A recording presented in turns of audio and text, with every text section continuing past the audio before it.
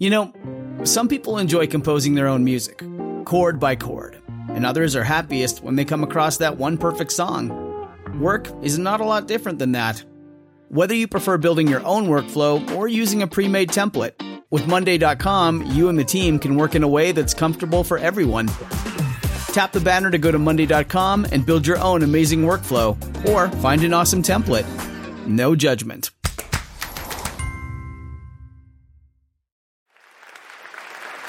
Welcome, everyone, to another debate from Intelligence Squared US. I'm John Donvan of ABC News, and once again, it's my honor to serve as moderator. As the four debaters you see sharing the stage with me here at the Skirball Center for the Performing Arts at New York University, four debaters, two at each table, are debating this motion: the U.S. should step back from its special relationship with Israel. And I want to point out this is a debate. It's not a panel discussion. It is not a seminar. This is a debate. It's a contest with winners and losers. And you and our audience have the special role of choosing our winners. You are the judges in this debate. And by the time the evening has ended, you will have voted twice on whether you agree or disagree with the motion, especially after what you've heard. And the team that has changed the most minds will be declared our winner. On to round one, then. Let the debate begin. Our first debater for the motion, the U.S. should step back from its special relationship with Israel, is Roger Cohen. Roger is a former foreign editor of the New York Times, a journalist who has traveled the world, who has himself the interesting story. You are Cohen because when your dad left South Africa and moved to the UK, he was advised that it would be a good idea to change his name from Cohen. And his answer was? His answer was, he suggested maybe Einstein, and he stuck with Cohen. And it worked. That's why we tonight have Roger Cohen arguing for the motion the U.S. should step back from its special relationship with Israel. Measured by any standard, American policy toward Israel has failed over the past couple of decades. Israelis and Palestinians today stand further apart than ever. They are estranged, they are mistrustful, they're antagonistic, they can scarcely even imagine peace. We will therefore submit to you tonight that rather than burrowing deeper into failure and so jeopardizing American interests, the United States should reconsider its ties with Israel. It should step back from its special relationship in favor of a normal relationship. What makes America's relationship with Israel special is its uncritical nature, even when U.S. interests are being hurt. What also makes the relationship special is the incredible largesse that the United States shows towards Israel. Over the past decade, $28.9 billion in economic aid, and on top of that, another $30 billion in military aid. That's almost $60 billion. Now, I ask you, to what end is this money being used? Ladies and gentlemen, we would submit that to ends often inimical to the American interest. Take the ongoing Israeli settlement program in the West Bank. At a cost of about $100 billion, this enterprise has grown the number of settlers in the West Bank from about 140,000 in 1996 to about 300,000 today. Money has poured into a repressive apparatus involving settler-only highways, reserved military areas, a separation or security barrier, the Israelis call it, separation wall, hated separation wall, the Palestinians call it, a barrier that burrows into the West Bank and annexes 10% of the land. What's the result of this? Well, the result is an isolated, fragmented, humiliated Palestinian presence that simply makes a nonsense, a farce, of the notion of two states for two peoples. This is a primer in colonialism, much more than it resembles a nascent Palestinian state. Yet two states for two peoples is the declared U.S. objective.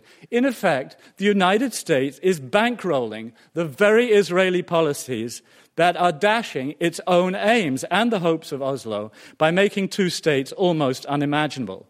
Does this make sense? I don't think so. And if you don't think so, ladies and gentlemen, you should vote for the proposition tonight.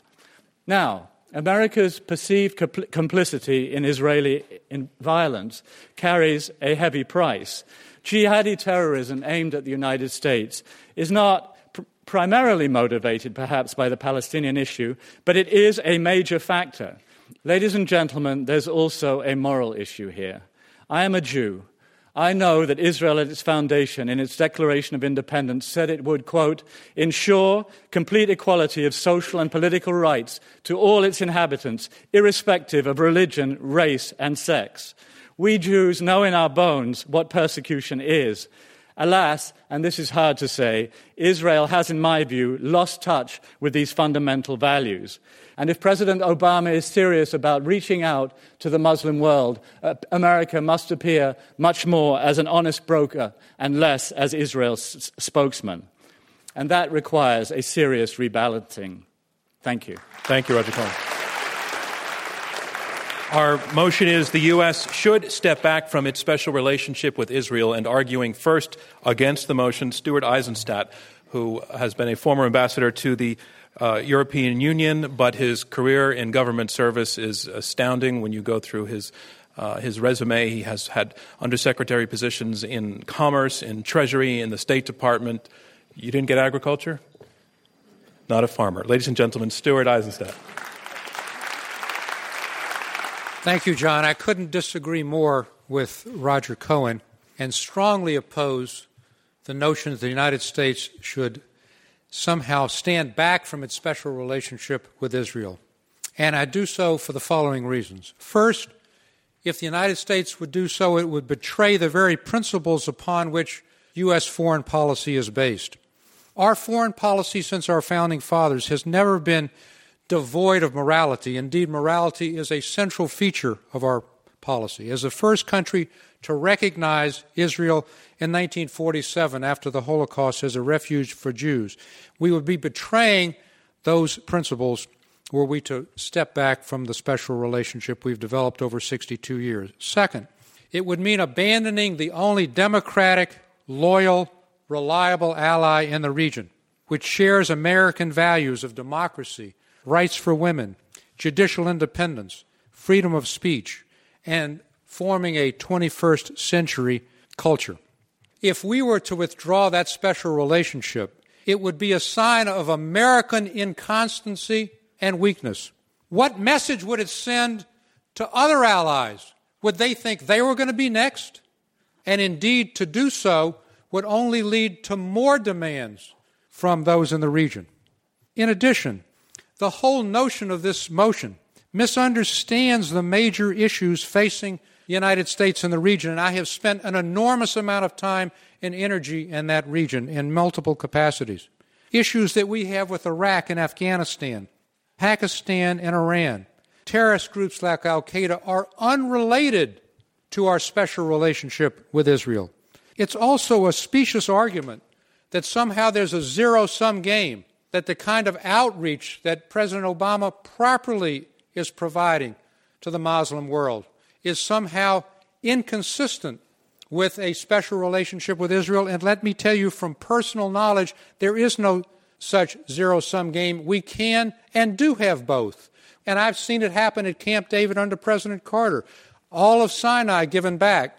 I've seen it happen with Jordan and the peace agreement with Jordan. Roger says there's been no peace. I mean, I don't know where you've been. How about the Egyptian peace, which has lasted now for over 30 years? And those concessions continued. And let me close with this thought. When you say, why don't we have peace with the Palestinians? If there were a Martin Luther King, if there were a Mahatma Gandhi leading the Palestinian movement, they would have had statehood long, long, long ago. It is because there is no reliable Palestinian partner. It is because of the Hamas-Fatah problem. It is because when the Israeli public sees a withdrawal from Lebanon or a withdrawal on their own from Gaza, instead of reconciliation, they get rockets in response. That's why we don't have peace, not because Israel doesn't want peace. Thank you. I'd like to introduce Rashid Khalidi, who is a professor at Columbia University, a former advisor to the Palestinian delegation for the Arab-Israeli peace negotiations. He was in Beirut during the Israeli bombing in 1982.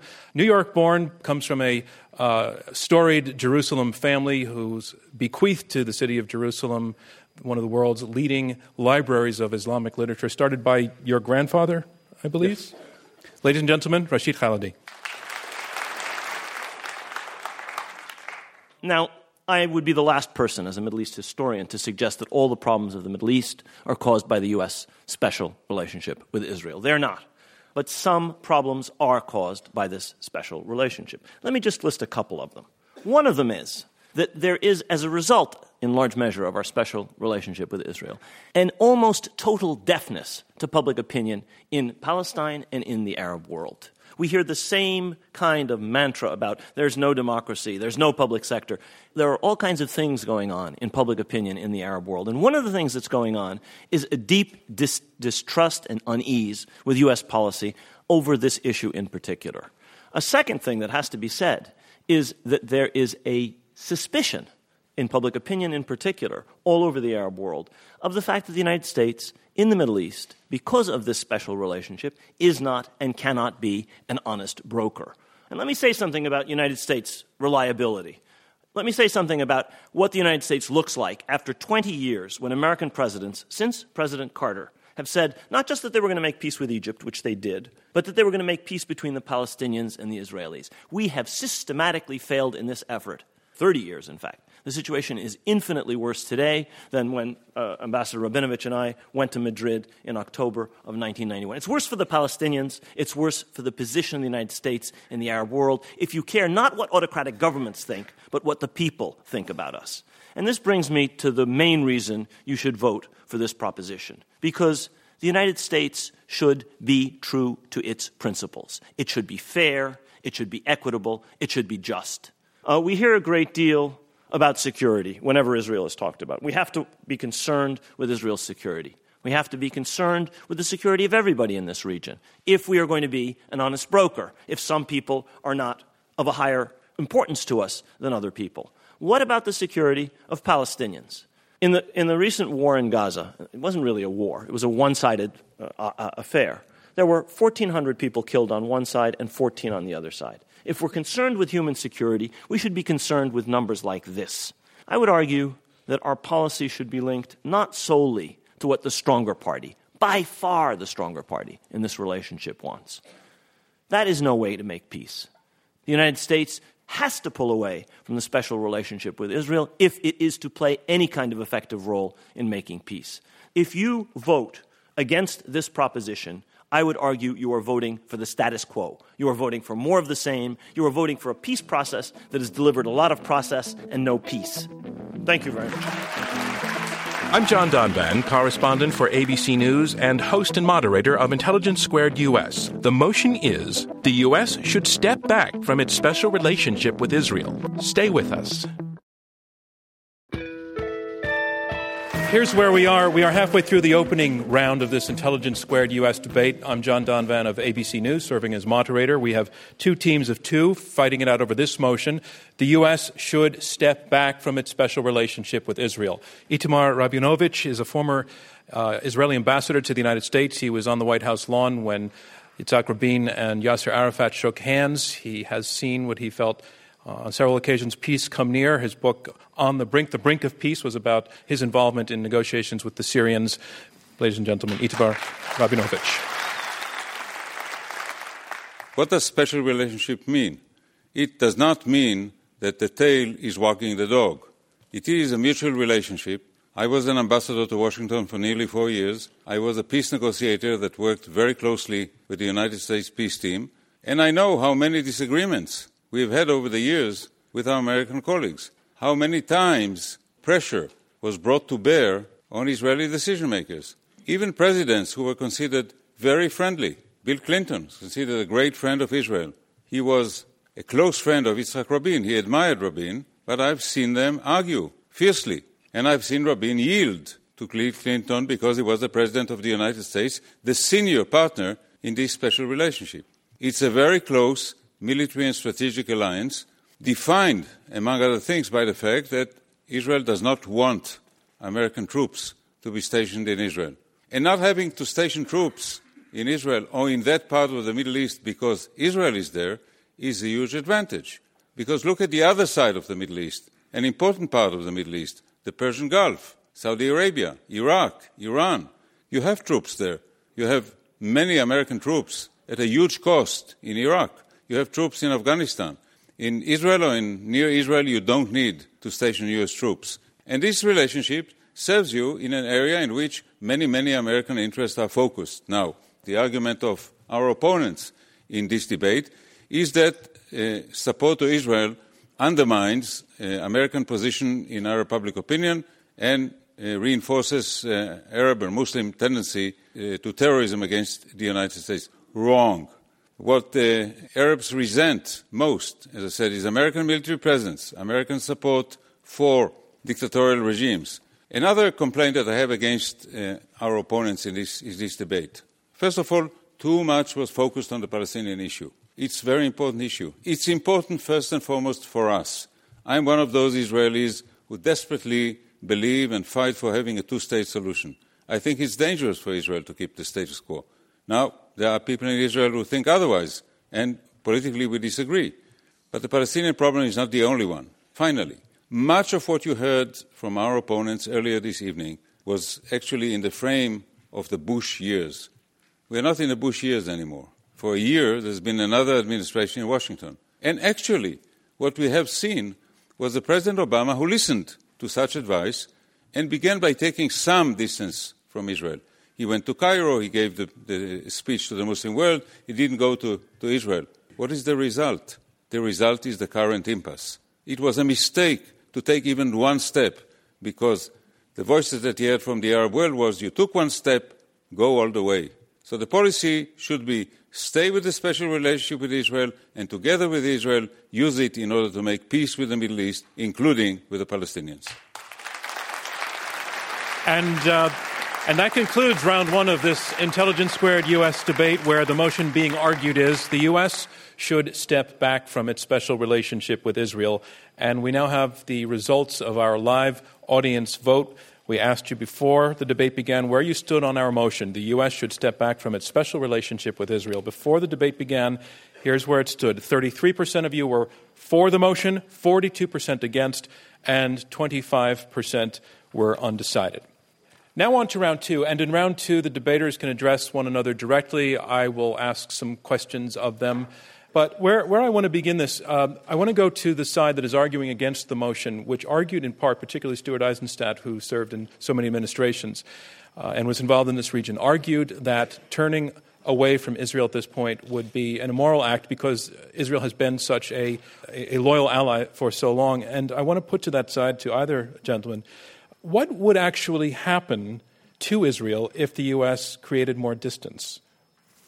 Well, what would happen is that the United States would lose the levers and influence it has to encourage Israel to make the concessions that it has made. It's inconceivable, for example, that Israel would have given up all the Sinai at Camp David I with President Carter to Egypt if it didn't know that the United States was solidly and affirmatively in its corner. And the same is true with respect to other concessions that Israel has made. So the interests are not just values. They are profound U.S. national security interests. But again, the direct answer to your question is it would send a signal to Israel of inconstancy. Israel would be less likely to make concessions. But it would say the same to our other allies. What would it say? But would it be harmful for Israel, is what I'm asking. It would be very harmful to Israel because Israel would be completely alone. Where else does it have a very close relationship? To whom else would it turn? I mean, in the 1967 war, at the maximum time of their danger, right, when the state was almost eliminated by all the Arab countries, their prime arms supplier was not the United States of America, it was France. And in the midst of the war, that arms shipments were totally cut off. So Israel has nowhere else to turn as a major ally other than the United States. It would be much more intractable in terms of the peace process, and I think it would be a terrible thing both for Israel and for the United States. To the other side, is it an act of betrayal to put No, it's not an act of betrayal. Roger Cohen. With respect to, nobody is arguing for a divorce here. Nobody is arguing that Israel should cease being an ally of the United States. We are simply arguing that when President Obama says that he wants settlements to stop and settlements continue, and Prime Minister Netanyahu declares that some settlements are Israel's for all eternity, that there should be consequences. And I believe that if the United States were firmer, then Israel would measure its actions much more carefully, and there would be more chance of getting a resumption of Israeli-Palestinian talks, which are currently paralyzed. Israel, if it thinks it can act with complete impunity, is not going to be responsive to U.S. desires. Itamar Rabinovich, former U.S. Roger, ambassador. if I may just quickly intervene. Stuart, let me go to Itamar. He's looking to speak. Briefly, I'd like to say, of course, it would not be good for Israel if the U.S. walked away from the special relationship.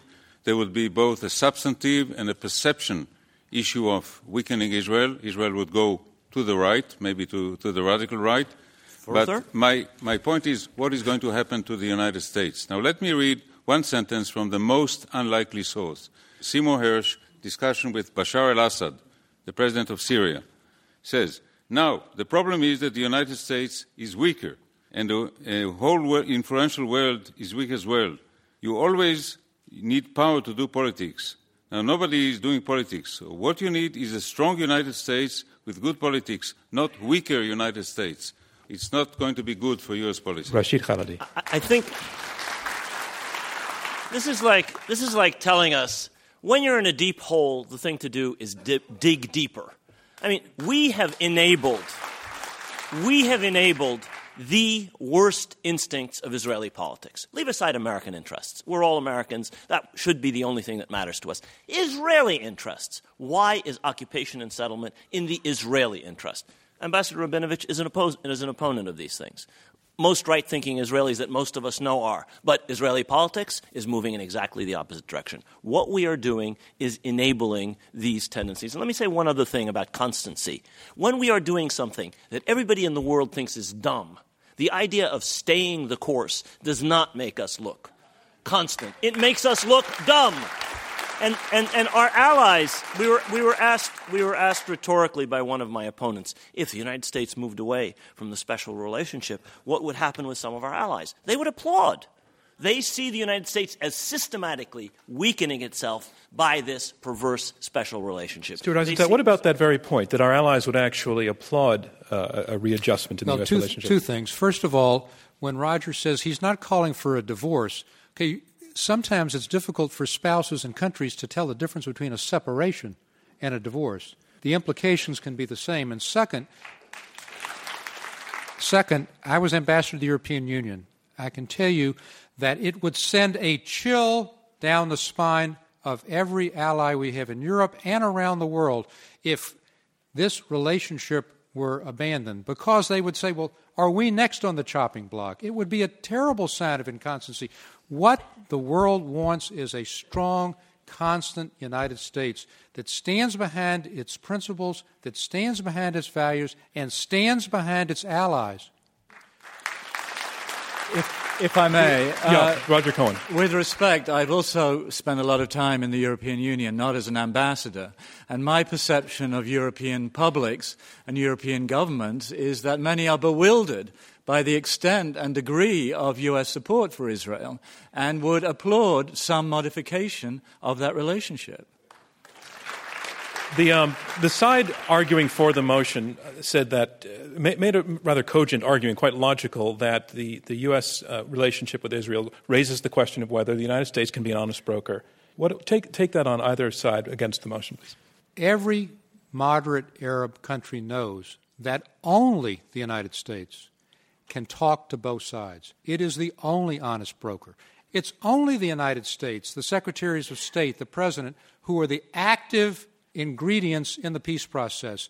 The Arab states know that, the Europeans know that, and so we are accepted as the honest broker. And again, I think that Itamar is right. You're retreading Bush. We've got a different president who's reached out to the Muslim world and who said in Cairo, we want to have stronger relationships with the Muslim world. Yes, we want to have a two-state solution, but yes, we stand firmly behind the state of Israel as a Jewish state. That's being an honest broker, and that's what's accepted on all sides. Does the other side agree that President Obama is changing the game?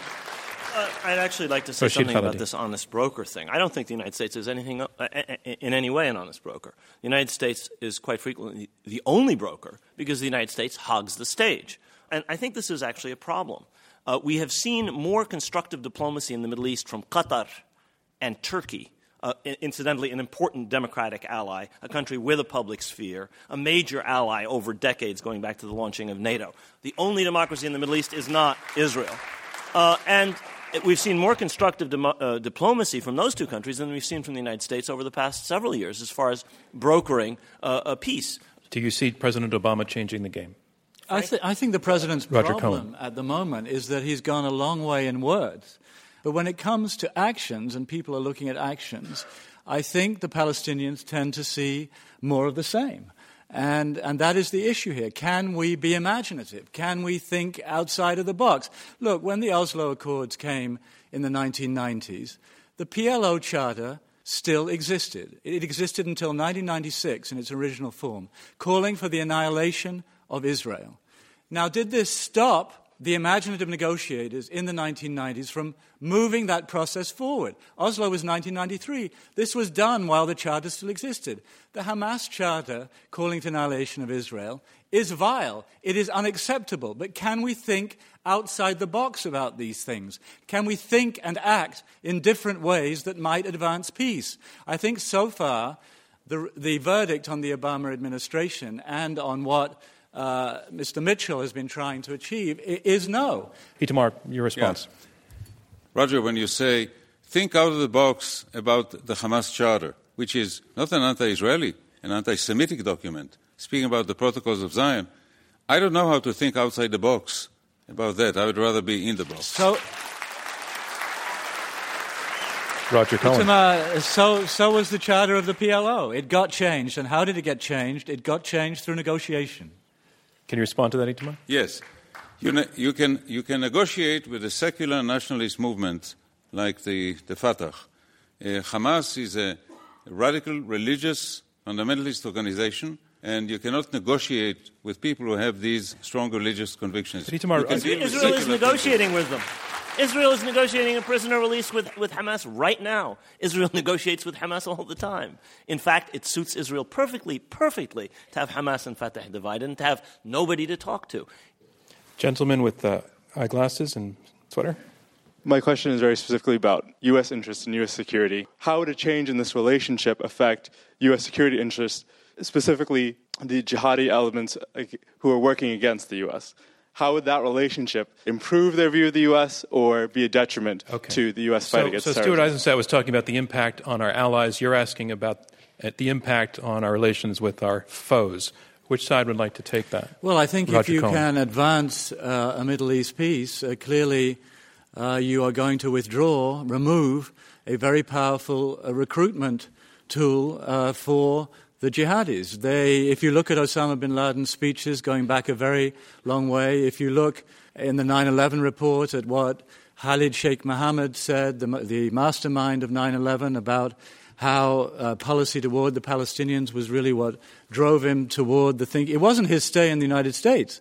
It was what he observed of U.S.-Israeli policy toward the Palestinians. So if you can appear more as an honest broker, if you can move this paralyzed process in some way, then I think you could advance U.S. security in that respect. Itamar Rabinovich. Two issues. One, the terrorism. Support for Israel increases terrorism. You are all New Yorkers. You live in New York. Open the magazine last week. Very interesting story about a young man from Alabama, Omar Hamami, who grew up in a small town in Alabama and is now fighting with Al-Qaeda in Somalia. The word Israel does not appear once. He became a terrorist not because of Israel, but because of other reasons. Right down in the seated gentleman. Is it the anti-Semitism of United Nations, which Israel and America always complains about, that there are 50 and odd resolutions requesting Israel to vacate the occupied land? Israel and America look the other way. But whereas when it comes to Iraq war, Bush presidency on one resolution went for an illegal war. Why are these resolutions not implemented, which are asking Israel to vacate the occupied land? You're asking if the U.S. has a double standard on UN resolutions? U.S. has a double standard. Stu Israel Eisenstadt? has a double standard. Thank you. Stuart Eisenstein. The UN Human Rights Commission has developed resolutions over the last decade and a half, 2/3 of which are directed at Israel, not at Iran, not at Iraq, not at all the human rights violations that occur around the world. This is grossly disproportionate. Number two, with respect to general resolutions, let's go back to the first resolution of the United Nations, which was to create a two-state solution. And Ben-Gurion accepted a sliver of territory. Sliver, 55%. And it was rejected by the Arabs. And that rejection has continued, with the exception of Egypt and Jordan, from 1947 to 2010. And Rashid Khalidi. Yeah. As someone whose father worked for the United Nations, I'm going to defend this institution. It does not behoove those who are friends of Israel to bash the United Nations. The birth certificate of Israel is delivered by the United Nations in the form of the resolution that Ambassador Eisenstadt mentioned, the partition resolution of 1947. Now, that did not give a sliver of Palestine. It gave 33% of the population that owned 6% of the land, 55% of the country, some sliver. Let me say a couple of other things. I cannot let some of these things pass simply as a historian. We are told that the Arab countries have been rejecting everything since 2010. A majority of Arab countries came to the Madrid Peace Conference. Ambassador Rabinovich and I saw them there. Now, what kind of rejection is it when they come to a peace conference? They all voted in favor of an Arab peace resolution in Beirut and one before that, way back in 2002. This is not rejectionism. We were told that in 1967 Israel was almost eliminated.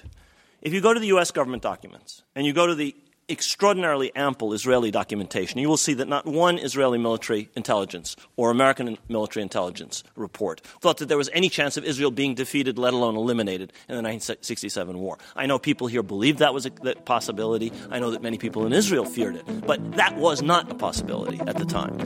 I'm John Donvan, and you're listening to Intelligence Squared U.S., Oxford-style debating on American shores. We are in the question and answer section of this Intelligence Squared U.S. debate. I'm John Donvan of ABC News.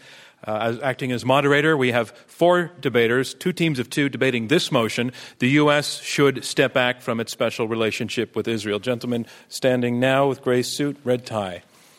Question, Thank please. you. My name is John Gurkoff. Among other things, I'm affiliated with Tel Aviv University. A question I have is, all the attention tonight has been against Israel or for Israel or against the United States or for the United States. The Palestinians have to start taking some responsibility for what's going on. And the question I have is, what have they done over the last 40 years? And what do you think they should be doing or can be doing to instill the confidence that you two have that the United States should end that relationship? Thank you for the question. It's a good question. That's a very good question. What can Palestinians do? Firstly, they have to get their act together. It's absolutely essential that there be a Palestinian consensus on how to get out of the mess that they're in. We're talking about Israel because that's the proposition before the House. You voted on something about the United States and the Israeli special relationship. But I think it's a good question anyway, because this is a key element of this problem. The Palestinians, I have to say, have not just been systematically divided by outside forces. They have failed to unify themselves. And they have problems not only with Israel. They have severe problems with all of the Arab governments with which they have to deal. Governments which, by and large, are not democratic. Governments which, by and large, do not represent their own people. And that's another problem that we're not discussing here, but which I think is well worth discussing. Thank you. Hi, can you hear me? Yes. Okay, my name's Rima Hijazi. I'm a master's in Near Eastern Studies at NYU. The idea of morality has been mentioned by both sides. It's been mostly invoked by Mr. Eisenstadt. And I would like to ask you, Mr. Eisenstadt, why the principle of morality is not being applied to the case of the Palestinians. So when you discuss that justice and fairness is important, what would justice and fairness look like in the West Bank and Gaza? What can Israel do for justice and fairness to exist there? It is the United States of America that is the major economic supplier of aid to the Palestinians. Okay? Not France, not Germany, not the UK, not Russia. It is the United States. Number two, right now, as we speak, General Dayton, a three-star general, is in the process of training over 20,000 Palestinian police who are in places like Jenin, now able to take over security and allowing the Israeli Defense Forces to withdraw, allowing checkpoints to be reduced. So the United States is supporting economically, militarily, in every other way, the effort of the Palestinians to develop their state. There was a, yes, ma'am, I see you at the far corner. My name is Sarah Lehman, and I write for the Jewish Press.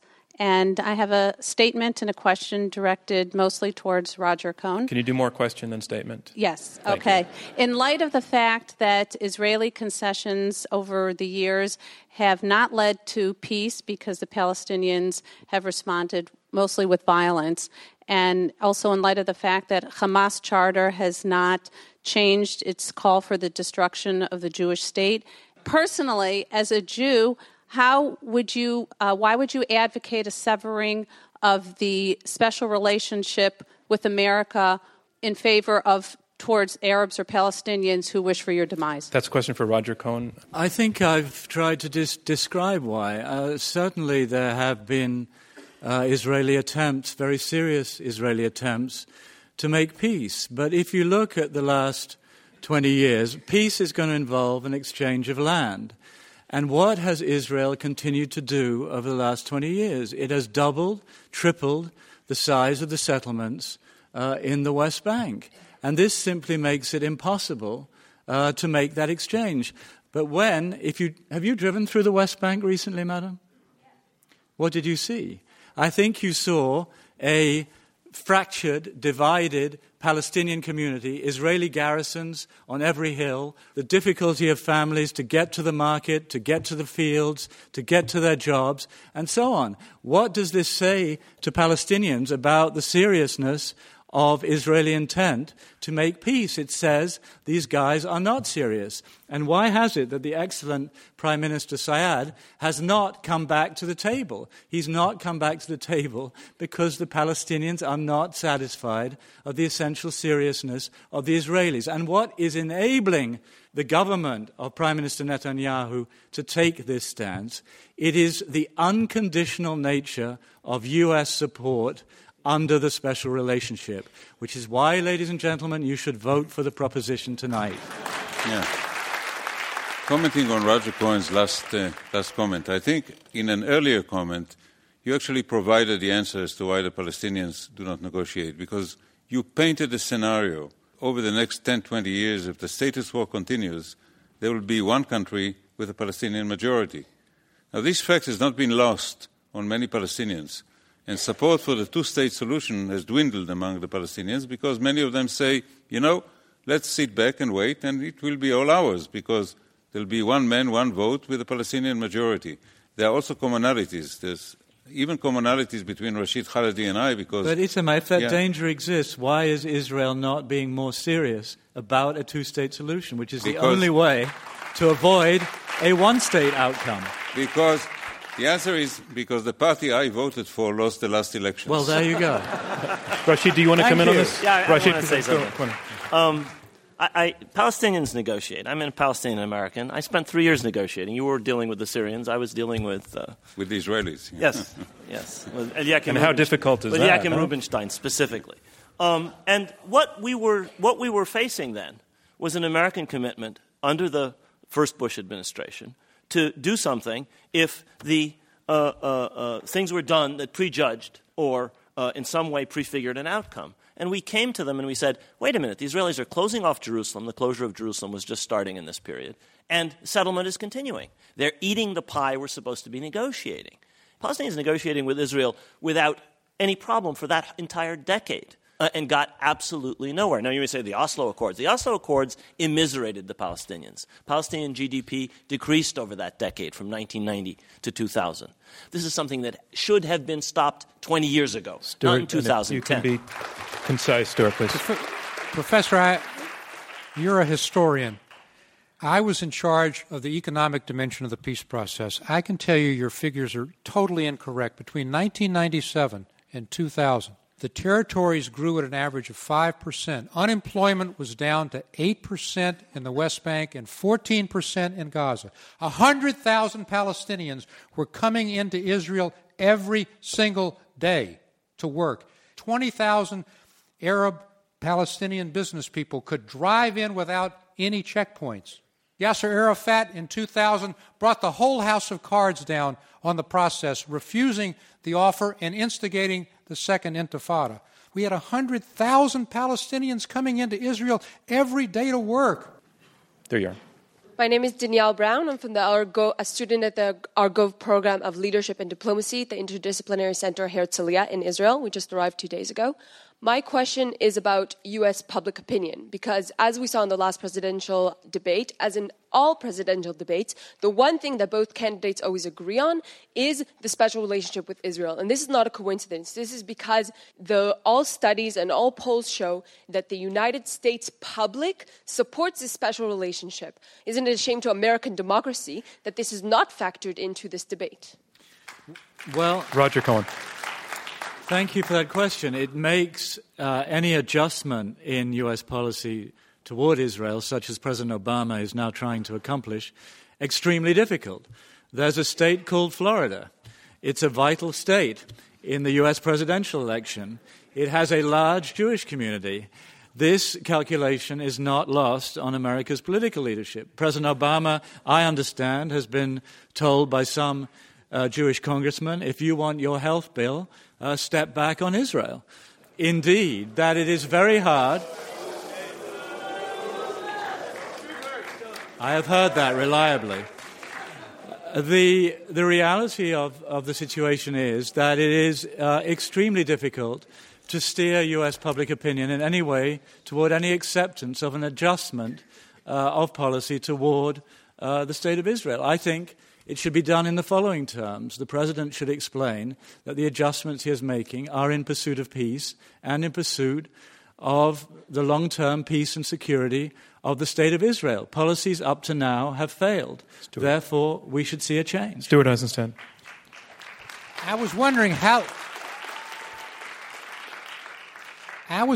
how long it would take and who would raise the issue of, quote-unquote, untoward Jewish influence over U.S. foreign policy. And, Roger, you finally came to it. Now, let me just say, I've served in 3 administrations. I didn't say untoward. This is a dangerous canard that 2% of the U.S. population has somehow got its hand around the neck of American foreign policy. American foreign policy toward Israel is supported by a bipartisan majority because the American public recognizes that Israel and the United States share common interests and common values. But the notion that 2% of the U.S. population is driving a policy against where the public thinks is simply belied by every survey that's been made. Nobody said that. That's a straw man, Stuart. Very short advice. Maybe you should elect a president from Alaska where there are no Jews. All right, Whitty. And that concludes round 2 of our debate. And here's where we are. We are about to hear brief closing statements from each of the debaters in turn. And from the live audience beforehand, we knew where you stood before the debate actually began on our motion. The U.S. should step back from its special relationship with Israel. We asked you to vote before the debate. 33% of you were for the motion, 42% were against, and 25% remain undecided. You will be asked to vote once again and pick the winner in just a few minutes from now. But first, we're going on to round 3, closing statements. And speaking first against the motion, Stuart Eisenstadt, former ambassador to the European Union under Bill Clinton and chief domestic policy advisor to Jimmy Carter. Let's talk about concrete benefits. Israel does not just act on its own interests. It, for example, in the first Gulf War in 1991, agreed with President George H.W. Bush not to retaliate against the barrage of Saddam Hussein's Scud missiles on Tel Aviv, staying in shelters so that President Bush could keep his coalition together in the first Gulf War. Israel gives concrete benefits by supporting the U.S. in terms of anti-nuclear proliferation in the region, destroying the nuclear reactor of Saddam Hussein in Iraq in 1981, and more recently of Syria's budding nuclear facility supported by North Korea, and standing shoulder to shoulder with the U.S. on the Iranian nuclear arms ambitions, and allowing the U.S. to take the lead on sanctions. Israel shares real-time intelligence. I've seen it with the U.S. on terrorism aimed at the U.S., not simply at itself, on Iran's nuclear capabilities. In terms of the economy itself, Israel serves as the location for every major American high-tech company developing cell phones and chips to keep America safe with passports. Stuart Eisenstadt, thank you very much. Vehicles to help our borders. Thank you, Stuart Eisenstadt. Summarizing for the motion, the U.S. should step back from its special relationship with Israel, Roger Cohen, a columnist and former foreign correspondent and foreign editor for the New York Times. Ladies and gentlemen, if you strip away all the rhetoric of the opposing team, in the end, what are they arguing for? They are arguing for more of the same. If you think the growing hatreds, antagonism, estrangement in the area is just fine, then you should vote against the resolution and not for it, as we are arguing. I don't believe that's the case. I believe what's going on is unhealthy. And the United States, by stepping back, would put pressure on Israel to adjust its policies and open new avenues to the new Middle East of which President Obama has spoken. In the end, you have to put your backbone where your wishbone is. And what does America wish for? 2 states, Israel and Palestine, living side by side in peace and security. And as we've described, uncritical U.S. support of Israel in policies that undermine the possibility of 2 states is just a recipe for further failure. Which is why, ladies and gentlemen, you would help in this difficult adjustment by being courageous and voting for the proposition tonight. Thank you, Roger Cohen. Our motion is the U.S. should step back from its special relationship with Israel. And summarizing his position against the motion, Itamar Rabinovich, former Israeli ambassador to the United States and chief negotiator with Syria in the mid-1990s. There was an effort by our opponents to describe a unilinear Israeli undermining of any effort to make peace between Israel and Palestinians to the detriment of the region of the United States. But actually, during the last 20 years and 30 years, almost 40 years of a peace process that began in 1973, what kept the peace process going was American-Israeli cooperation. Second, I think we had a problem. Our debate was diverted tonight from a debate on the U.S.-Israeli special relationship to a debate on the Palestinian problem, a very worthy subject, but not exactly at the focus of the issue. There are many other issues. Iran was barely mentioned tonight. Now I dare you. You go to somebody who lives in Kuwait, to somebody who lives in Cairo, or somebody who lives in Amman, and ask him, what is uppermost in your mind? And he would say, Iran, the Iranian threat, the Iranian bomb, the Iranian expansionism. And what do you expect? I expect the United States to protect me from Iran. Thank you. Our motion is the U.S. should step back from its special relationship with Israel. Our final speaker to summarize his position for the motion, Rashid Khalidi, professor at Columbia University and former advisor to the Palestinian delegation for Arab-Israeli peace negotiations. You should vote for this proposition because it would stop the United States from enabling Israel in its worst habits of occupation and settlement, things that harm the United States, harm, of course, the Palestinians, but also harm Israel. Most importantly, you should vote for the proposition because it would help to bring peace and would be in the U.S. national interest. I've said that if you do not vote for this proposition, you are voting for the status quo. More process, no peace. Let me read a quote briefly. As long as in this territory, west of the Jordan, there is only one political entity called Israel, it is going to be either non-Jewish or non-democratic. Speaker continued, if this bloc of millions of Palestinians cannot vote, that will be an apartheid state. This was not some anti-Semite. This was not some Israel basher. This was the defense minister of the state of Israel, Ehud Barak, speaking on the 3rd of February in Herzliya. That is the status quo. That is where it is going. It is ultimately a decision for the Israelis to take where they want to go. But we enable this. That is why you should vote for this proposition. Thank you, Rashid Khalidi.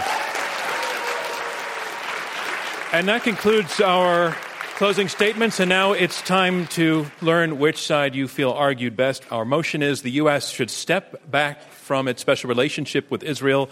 Before the debate, 33% of you were for the motion, 42% of you were against the motion, 25% were undecided. The U.S. should step back from its special relationship with Israel. After the debate, 49% agree with the motion, 47% are against, 4% undecided. The side for the motion are our winners. Congratulations to them. Thanks to all of you, from me, John Donvan, and Intelligence Squared US. This Intelligence Squared U.S. debate, presented by the Rosencrantz Foundation, was held at New York University's Skirball Center for the Performing Arts. Robert Rosencrantz is chairman, Dana Wolf is the executive producer, Maureen McMurray and Rob Christensen are the radio producers, Damon Whitmore is the audio engineer, and I'm your host, John Donvan. For more information or to purchase tickets to future events, visit www.intelligencesquaredus.org. Intelligence Squared is distributed by NPR.